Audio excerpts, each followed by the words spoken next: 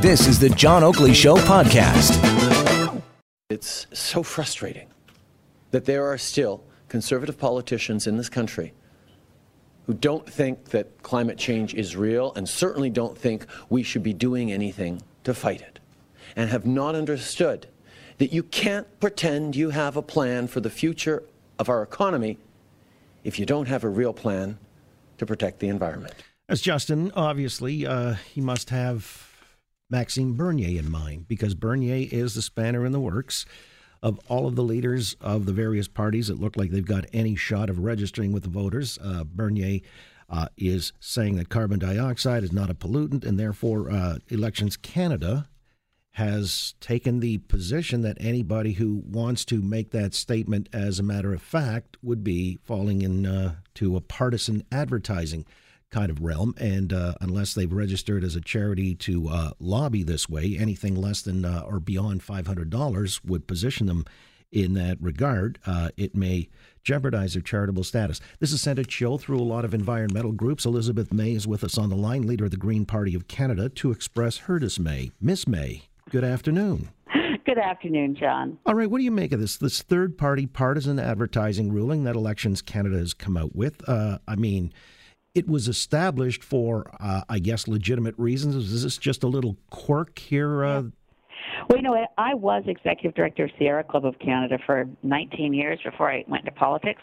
One of the reasons I went into politics was a stunning ruling from Elections Canada in 2005-2006 campaign that you had to be very careful and not in an election campaign even issue report cards on parties, which we always had thought was very neutral.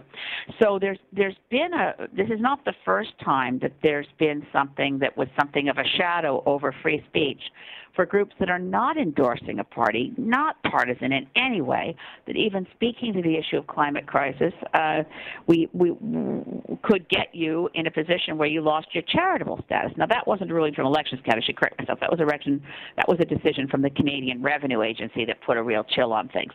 Elections Canada has always been about protecting the nonpartisanship of discourse, but with the new third-party election rules, this is the first time that Elections Canada has come out with something that I think is completely wrong-headed, which is to say that if you're talking about the threat of the climate crisis, if you're talking about the climate emergency, you have to register as a third-party organization if you're going to run any ads.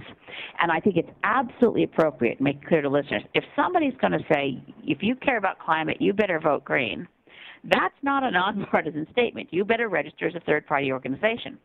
But if any number of organizations or scientific bodies are going to say, in this election, the climate crisis is an important consideration, here are the facts, that's not partisan. And Max Bernier being on the wrong side of science doesn't suddenly make it partisan, any more than if he decided to say, by the way, smoking cigarettes is good for you.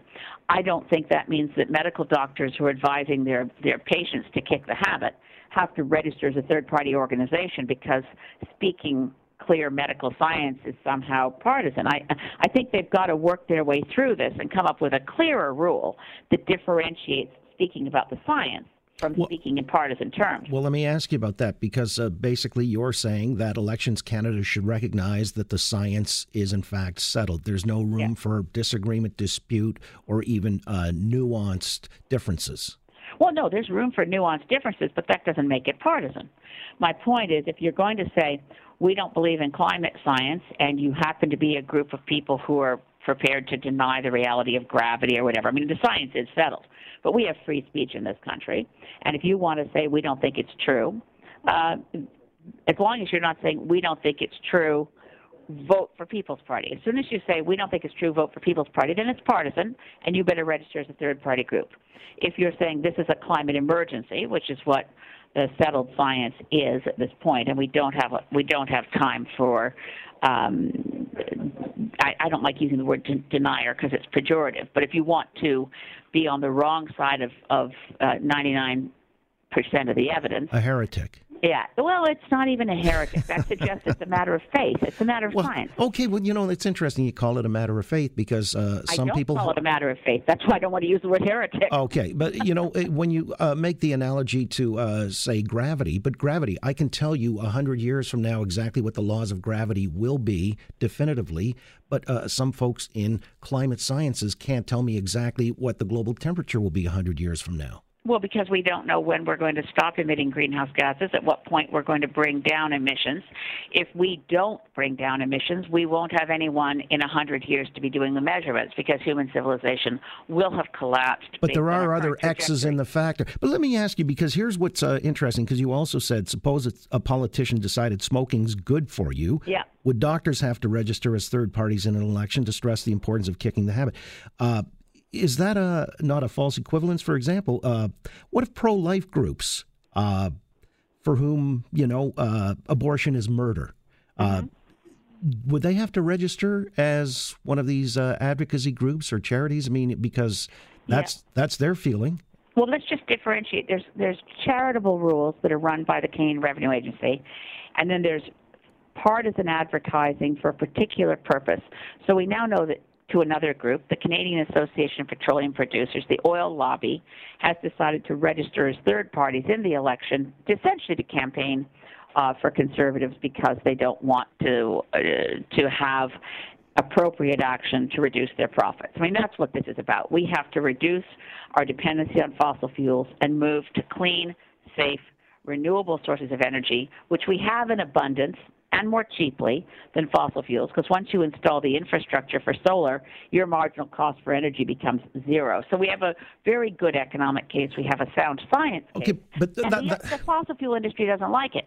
So if they are registering as a third-party group because they rightly understand that they're actually campaigning for a political party or parties. If groups are talking about climate science, they should not have to register as third parties so long as they're not saying, therefore, the conclusion is vote this particular way. Again, with Elizabeth May, leader of the Green Party of Canada, and she feels that, this Maxime Bernier thing has sort of stubbed the toe of a lot of environmental groups because Elections Canada, would you say, is pandering to or catering to Maxime Bernier exclusively here? No, I don't think so. It's complicated. I think we'll see what Elections Canada comes up with. This is, I understand it was a verbal briefing. We need to get clarity in the rules, and it's appropriate that if a group wants to, number one, charities don't campaign, because if they campaign for a particular partisan view, they will lose their charitable status. Well, that's the nub of it then. That's really what's at play here. The question is, why would Elections Canada give environmental groups the impression that if they didn't register as third-party groups, they'd be in violation of the Elections Act? The groups are already, based on what I told you happened in 2005-2006 election, the groups are already well aware that our charitable rules they need massive overhaul, because a group like, for instance, the Fraser Institute, which issues many, many opinions towards a certain political direction, it exists on the basis of a certain ideology. It's still a charity, whereas environmental groups that are charities wouldn't dream of or risk their charitable status for saying, from their point of view, the kinds of interventions that Fraser Institute does all the time.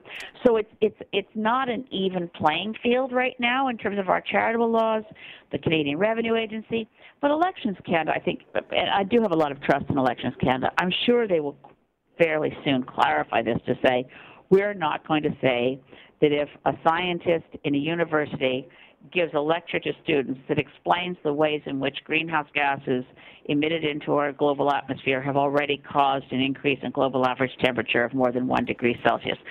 That statement is not political. That's science. If someone, on the other hand, takes out an advertising that says, if you care about the climate crisis, your only option is to vote green, which I think is true, but it is a partisan statement, so people better register.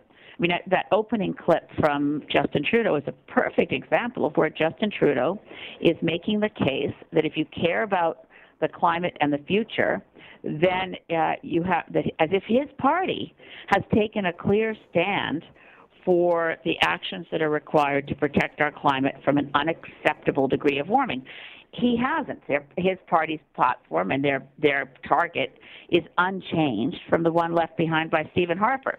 So I think we need to have a clear debate in this election about what is required of us as a civilization, preferably working in a nonpartisan fashion together, because this is a threat to. It's not a all right, but issue. now you're politicking. But here's I'm telling you that this is a threat to our children's future, and we should approach it in a nonpartisan fashion. But Maxime Bernier would disagree with you. Oh, I know. Max and I are dear friends, and we don't agree on a single thing.